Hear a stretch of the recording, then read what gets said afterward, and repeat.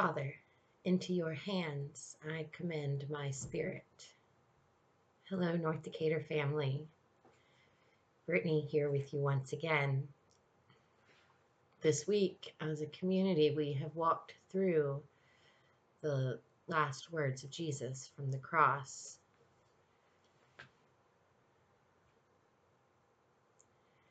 And today we reach the last words. Father, into your hands I commend my spirit. These words come to us from the book of Luke, chapter 23, verse 46. We have traveled this week from the highs of Hosanna shouted on Sunday to the lows of death on a cross on Friday. As Christians, we often look to Sunday.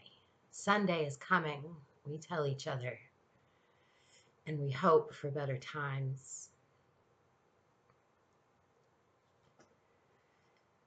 I don't know that we have easy access to that hope this week. Sunday is coming.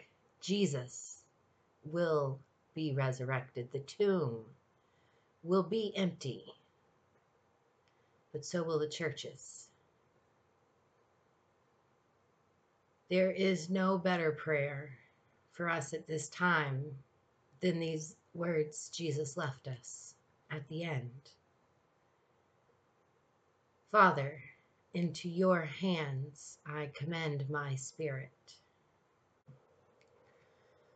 For his entire known ministry and this last week that we call Holy Week, the extraordinary lengths to which Jesus is willing to go in order to be obedient to the will of God is displayed time and again. In the garden, when he prays, not my will, Father, but yours. In the trials, when he does not defend himself against the accusations, when he allows the will of the people to be played out, even when that will is his death on a cross. And here at the end, from the cross, with the last air in his lungs, Jesus once more teaches us this lesson, that there is no better place for our hearts, for our breath, for our spirit, than in the hands of God. I remember the sermon that I shared with you all last November. I have remembered it many times over this past several weeks, how I called for us to do less, to give things up, and to trust God. And that's what's called for again, still, always. God is in charge. Now, tomorrow, 2,000 years ago, when Jesus was hanging on the cross and he cried out, Father, into your hands I commend my spirit. And he wasn't just talking about spirit the way that we might think of it today. This word from the Greek pneuma literally means the breath of life. You should remember when you hear this word spirit of Genesis and creation.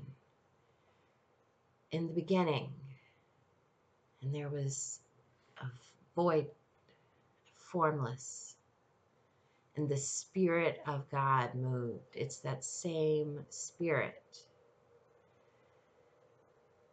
In the second story of the creation, when God is down in the mud and he breathes in to our nostrils, it's that Spirit, it's the breath of life from God. And that's why there's no better place to put our trust than in God. Our life comes from God, and God sustains us, and God protects us, and God brings us through trials, And God celebrates with us in joy. And this Sunday morning, when we wake up and our spirits rest safely in the hands of God, I hope that you will remember these words and that you will say, Father, into your hands I commend my spirit. May you be well on this holy weekend.